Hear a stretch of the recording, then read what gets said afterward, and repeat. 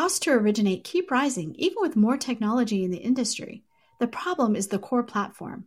A new LOS can re-architect the process around data, not humans moving paper files. Vesta has built this LOS, and you can learn more at Vesta.com. Welcome, everyone. My guest today is data journalist Will Robinson to talk about a study that seems to suggest buyer's agents steer their clients to listings with higher commission rates. Will, welcome to the podcast. Thank you. It's great to have you on. So how long have you been with HousingWire now? I'm officially past 90 days, so just a few months. Nice. And we hired you as our data journalist. You have done an amazing job creating charts for us and really doing a lot of data visualization that we weren't able to do before. Yeah, it's fun to poke around data, and it's fun to bring that context to stories and kind of see what the data has to say for itself. One of the things we love that you work on is the Data Digest, which is a newsletter that we put out once a week that's really focused on different data points that people are in our industry, whether it's real estate or mortgage or title appraisal, whatever it is, it's really pertinent to them. And so this week's, you could not have picked a better topic, which was a study that looks at buyer commission rates. And according to that study, buyer agents did steer their clients according to what they said. So maybe first let's walk through the study and who did it and what it found. Yeah, it was a very timely topic. And it was, I'm glad they released it when they did. This was a draft of their study that was published in mid-October. It was by Jordan Berry, who's a professor of law and taxation at University of Southern California, Will Fried, who's a senior data scientist at True Footage, which is an appraisal tech startup, and John Hatfield, who's a professor of finance at the University of Texas. And basically, agent steering is a perennial hot topic. It's something that's been asked many times and looked at many times. And what these researchers put forth is saying, really what keeps stymieing all of these looks at this topic is there's no data to really systematically, comprehensively look at this. They pointed to a previous study that indicated it's probably happening, but it was exclusively Boston. So how do you prove that that's true beyond just one metro? So what was new was the National Association of Realtors, as part of a proposed settlement in 2020 with the DOJ, they repealed a rule that kept MLSs from showing the buyer commission rates that sellers were offering when they put their listing on the market. So after that was repealed, then you had sites like Redfin display that data for the first time.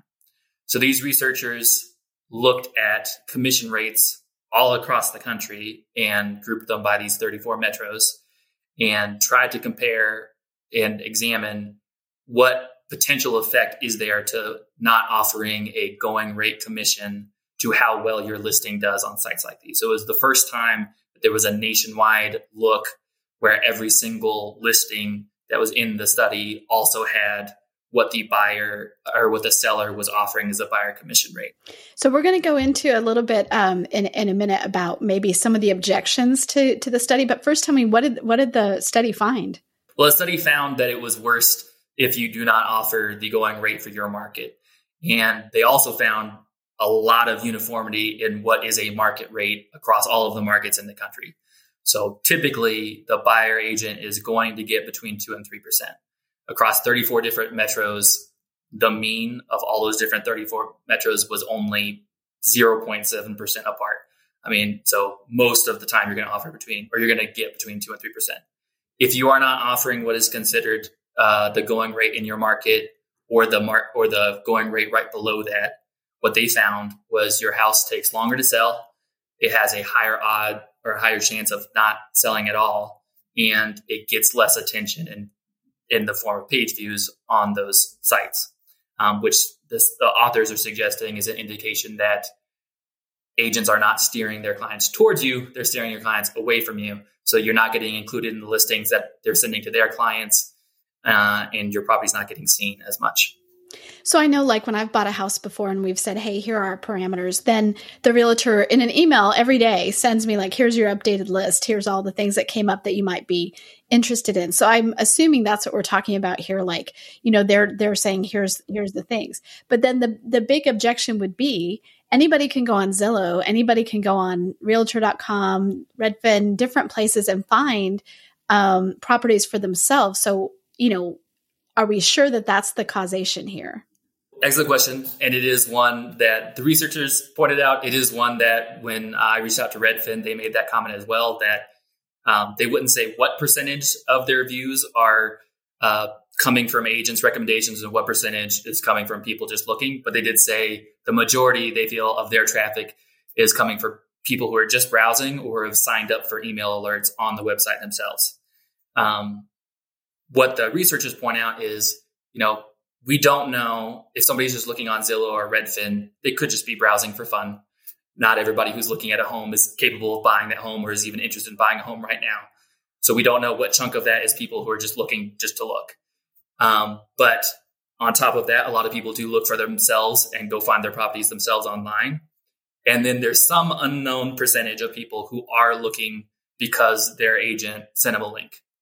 So what they pointed out was, if there is steering going on, that steering would only affect that percentage of the page views that are coming from people clicking on the links that their agent sent them. And since that's probably not the majority of people who are looking at the site, the effect shouldn't be that big. And what they found was, if you're offering below 2%, which is a very small chunk of listings because most people offer at least 2%, the effect nationally in page views is only about an 11% drop, which they think kind of reinforces their findings that if it was like 90%, then you would say that seems like a ridiculous number. But since most of those page views are probably not coming from people clicking on the link their agent sent them, the effect should be smaller. And that's what they found. It's so interesting. Having just been at that trial, I can tell you that's like lighting a match to a stick of dynamite. That kind of correlation, because that's what the plaintiffs would say, is that if you have 95%, they were just looking at Missouri, right, in a certain area. I think it was actually higher than that, 98% of commissions, buyer commissions in a certain range. It seemed to them to indicate that there was a conspiracy. Other people felt differently, but this kind of data is very interesting. So when you reached out to Redfin, they weren't really keen on having their data used in this way, correct? By the study? Yeah, they were actually skeptical, and they questioned their own data that got used for it. So Redfin did not participate in the study. They did not give the researchers the data. The researchers scraped the data first. And about 6 months after they finished scraping their period of scraping data, Redfin actually removed all page view listings from their site in general. And they said it's not accurate right now. They said that the system they were using did not scale appropriately with their traffic and was therefore unreliable. And they said that actually, if the researchers had reached out to them for the study, they would have pointed out, don't trust the page view data. And Redfin intends to put the page view data back up, but only after they have a different methodology and a different protocol. I brought that point to the researchers and asked them about it. And they said they still had confidence in the page view data because the page view data behaved as you would expect. So if I'm going to look at a top of the market listing that's just a really pretty listing, it's probably going to be a lot of page views. There were. If I look at a metro like LA that's more sought after than, say, like Baton Rouge, there should be more page views. There were. You would expect that Redfin listings, which get promoted higher when they're first listed, would get more page views than non-Redfin listings on Redfin site. They do. You would expect page views to taper off over time the longer the listing is on the website. They do. So they behaved in ways that you would expect page views to behave. Is part of their confidence in it. And they also are only comparing page views relative to other ones. Is this page view for a listing with a high commission rate better than a page view for something with a low commission rate? They don't care about the absolute number, that this was 115 page views and this was 80 page views.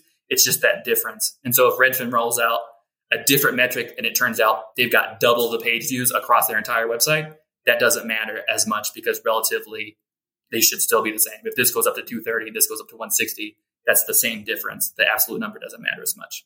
They also pointed out that's only one of the things they looked at. They also looked at time on market, the odds that it sold in general, and those are completely independent of the page views. And just for me as the journalist covering this, really what was interesting to me was just seeing the nationwide data on what was being offered for the commission rate. And that's just the pure data separate of any of the page view part, was just seeing the uniformity across the country of what rates are being offered. So I don't know if the study covered this exactly. So if somebody was offering for agents where they were getting paid 3% commission versus agents that were getting 2% commission, that's what it's looking at, like the 2% did worse? Exactly. So they chunked them by market because the going rate is not exactly the same in every market. So let's say, if Houston was 2.7, for example, and Seattle was 2.5, I don't recall off the top of my head exactly what those metros numbers were, then the 2.7 would be the going rate categorization in their data, and the 2.5 would be the going rate categorization when they were looking at the other metros data. And so they binned them into 4 bins, which was going rate, second most common going rate, below going rate, and then just below 2% in general.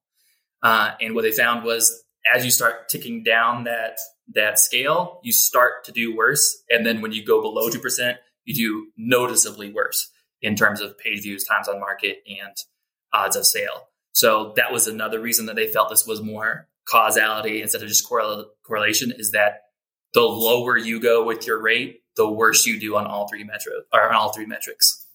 I wonder if a buyer's agent would say, well, I mean, that in some ways proves their worth. So if you're a for sale by owner, for instance, then maybe there's 0 on that. And you would expect that those would get much worse, days on market, much worse in every category, because you don't have a professional representing someone and driving people there, whatever the commission rate, you don't have anybody doing that, right? Yeah, no, that is true. I guess that would be, for right now, to get on to the MLSs, you had to be offering something. So you would also presume that if you're not offering anything, then you're not on an MLS, which could affect, how long it takes to sell your house as well. And they do point out as well that, right now the rule was simply that you just have to offer anything. So if you were literally offering the buyer agent $1, you would meet the threshold to be on the MLS, but you don't see anybody offer $1. You see people offer very uniformly close to what the market rate is.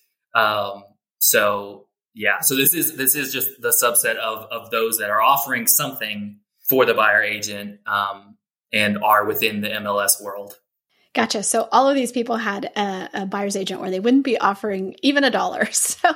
So what were some of the outliers when you looked at it? So we have this uniformity across there. Are there some markets that are just, much less?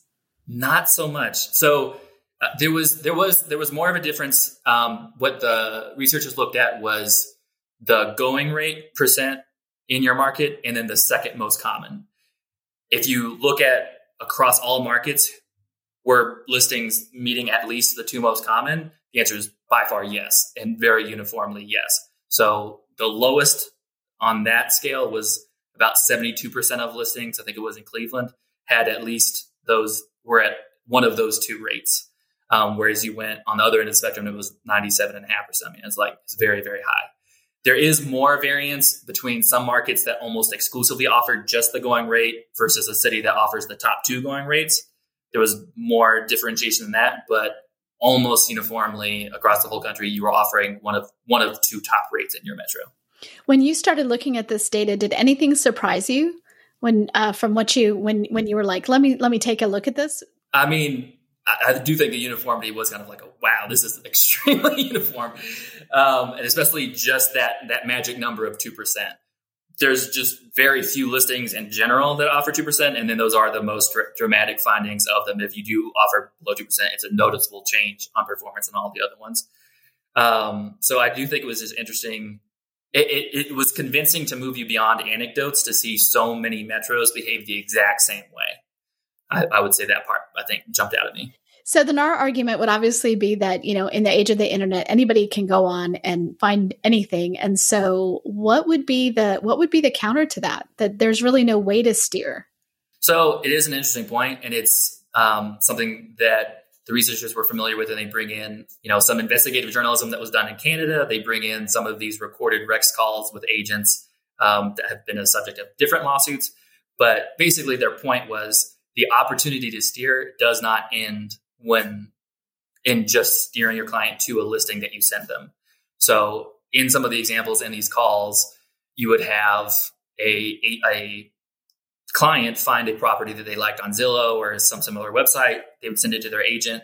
The agent would call to see what the situation was as far as the commission rate.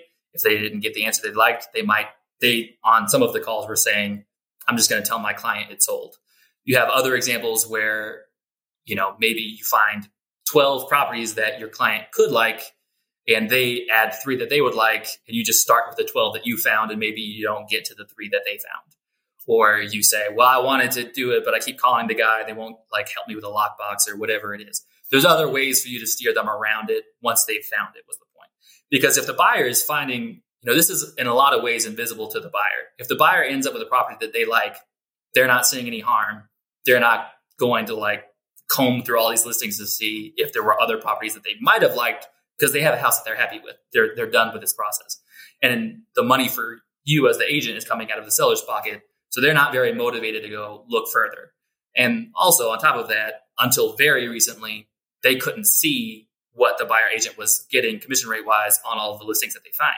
So they have no idea that they didn't end up seeing the ones with the lowest commission rates. They just know that we didn't get to that property. So there are still avenues for steering beyond just, a client exclusively saying the listings that you send them. You included an audio clip in this story, and I thought that was wild that they got somebody on tape saying that obviously I think the audio came from a former lawsuit. Is that correct? I'm not sure if it was made available before the lawsuit or after the lawsuit, but it was included in the lawsuit. So it was by a company, Rex. I don't know if they exist anymore, but they were offering a completely different structure and a different way of finding listings, and therefore the effect would be the commission rates would go way down. They were using different AI methods to try to match you, and they would not offer anything. So they were not on the MLSs, but they were on sites like Zillow, or they were just advertising it online themselves. And so when agents would find these listings, they're like, why can't I find this in the MLS? They would call Rex. Rex recorded hundreds of calls. There were about at least 700 recordings of these calls. And they said on about a tenth of them, people would just hang up once they found out this wasn't a normal MLS commission rate in general. But you had these other people continue to talk on the call, and they would say, are you kidding me? This is why would I do that? That's going to hurt my commission rate. Because Rex's intention was you would get it.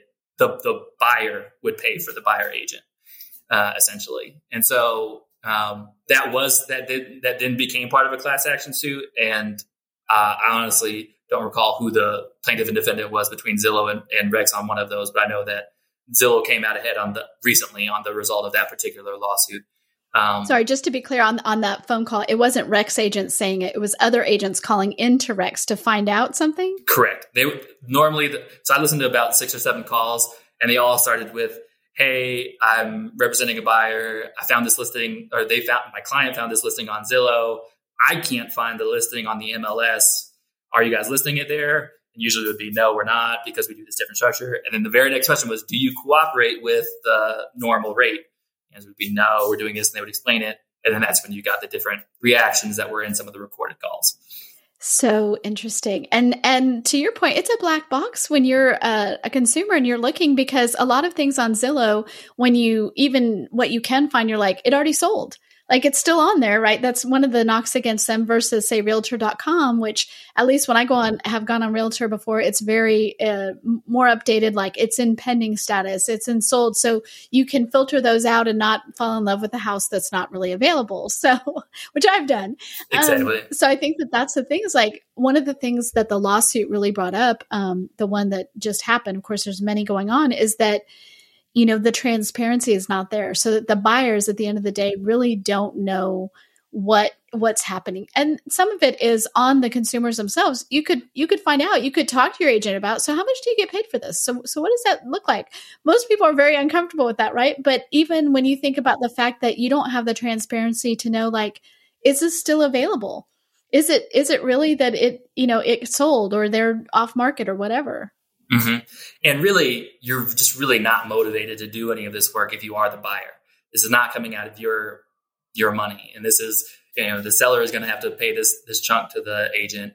You're just trying to find the home. If you found the home that you want, then you don't consider yourself harmed. You might not even know that you were harmed in the sense of you didn't actually get to see the property you might have liked even better because it wasn't offering the agent enough. You don't know any of that. So you have no motivation to investigate any of this. Well, that might be changing now. If you're paying for it, I bet that some of these things change, right? Absolutely, yeah. And you're more motivated to then negotiate what you pay and how much you pay. And that is so the study does end with some recommendations policy wise, and that is an area that they get into. So what are some of those recommendations? Yeah, so they have about 4, and they admit some of them are probably going to be low impact. So one of them, but it is a lot of mainly the visibility aspect, the transparency aspect. One of their recommendations was remove the rule that it's a requirement to offer something to the buyer agent in order to get on an MLS. They see that kind of as a starting ground. They don't think that would necessarily do too much because actually the Northwest MLS, which covers Seattle, already did that. They did that in 2019. And Seattle is one of the metros in this study, and it looks exactly like every other metro in the country. So clearly that did not do much. But they basically say, well, that's probably a starting ground, though, just to remove that rule. Another one is the visibility of the buyer agent commissions. So mostly that's a negotiation going on with the seller and the seller's agent of what should we offer when we put this up for listing. That's not something that is seen as much, especially until recently, by the buyer. So again, the buyer would not know that if there were 10 properties I wanted to see and you only showed me 7, I have no idea as the buyer that the 3 I didn't see offered the lowest commission rates. So then I have no reason to question you as my agent because I don't have that information that those are the reasons you didn't show me that house. So changing that where it's emphasizing the visibility of that percentage to the buyer is another element.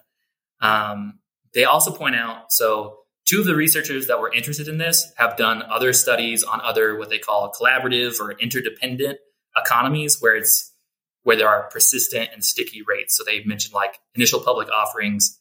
The rates that are set in the initial public offerings are pretty uniform and pretty sticky because there's this interdependence between the people who always have to work together with each other on those. And it's similar with real estate. You're going to be a buyer agent. You're going to be a seller agent. You need to work with other seller agents. You need to work with other buyer agents. And so there is the opportunity for this collective punishment if you're not playing ball and you're not going along with the going rate. I have a reason collectively to not want to work with you. So one of the things they pointed out is, or one potential change that they offered was if after the sale goes through, you remove the historical data of what that commission rate was. So then if I offered a discount or I offered a rebate when I sold that house, there's no opportunity for you to not want to work with me because you don't know what I accepted as my rate on that sale. So 2 different kind of sides of the coin of the visibility question on that. Another one was just enforcement, when you're having big national attention, guilty verdicts like you just had in Sitzer. If you're bringing more enforcement actions, if you're bringing them in a more public way, that's another way they think to kind of affect the rates that are charged. And then the last one would say that would be a very drastic change, but it's in this era that we're in, it's within what's being talked about, is you just completely remove that aspect of the market in which the seller pays for the buyer's agent. So if you prohibit the seller from actually offering any buyer agent, then now the buyer agent has to go to the buyer for their money. And now that becomes a negotiated price between the buyer and the buyer agent, and the seller is no longer paying for their counterparty's fees, which would be very different. But they do think that is something that would put downward pressure on what is paid. Well, and that's a possibility, right? We don't know how these lawsuits are, what the end result is going to be. And we're only through 1. And I think there's 3 total. And that's not even talking about, if the DOJ gets involved. So again, they've already been involved. So yeah. It could go that way. Well, Will, thank you so much for walking us through this. And thanks for this great deep dive. everyone, I would encourage you to sign up for our Data Digest newsletter. Will writes it every week. And also he's out there looking around for different data points that are going to be impactful to your business, not just interesting, but like, you need to know this. This is going to impact your business in some way. And then he makes it look so nice and interesting. And the charts move, they're interactive. You can click on stuff. It's really cool. So Will, thanks for being on. Thank you so much.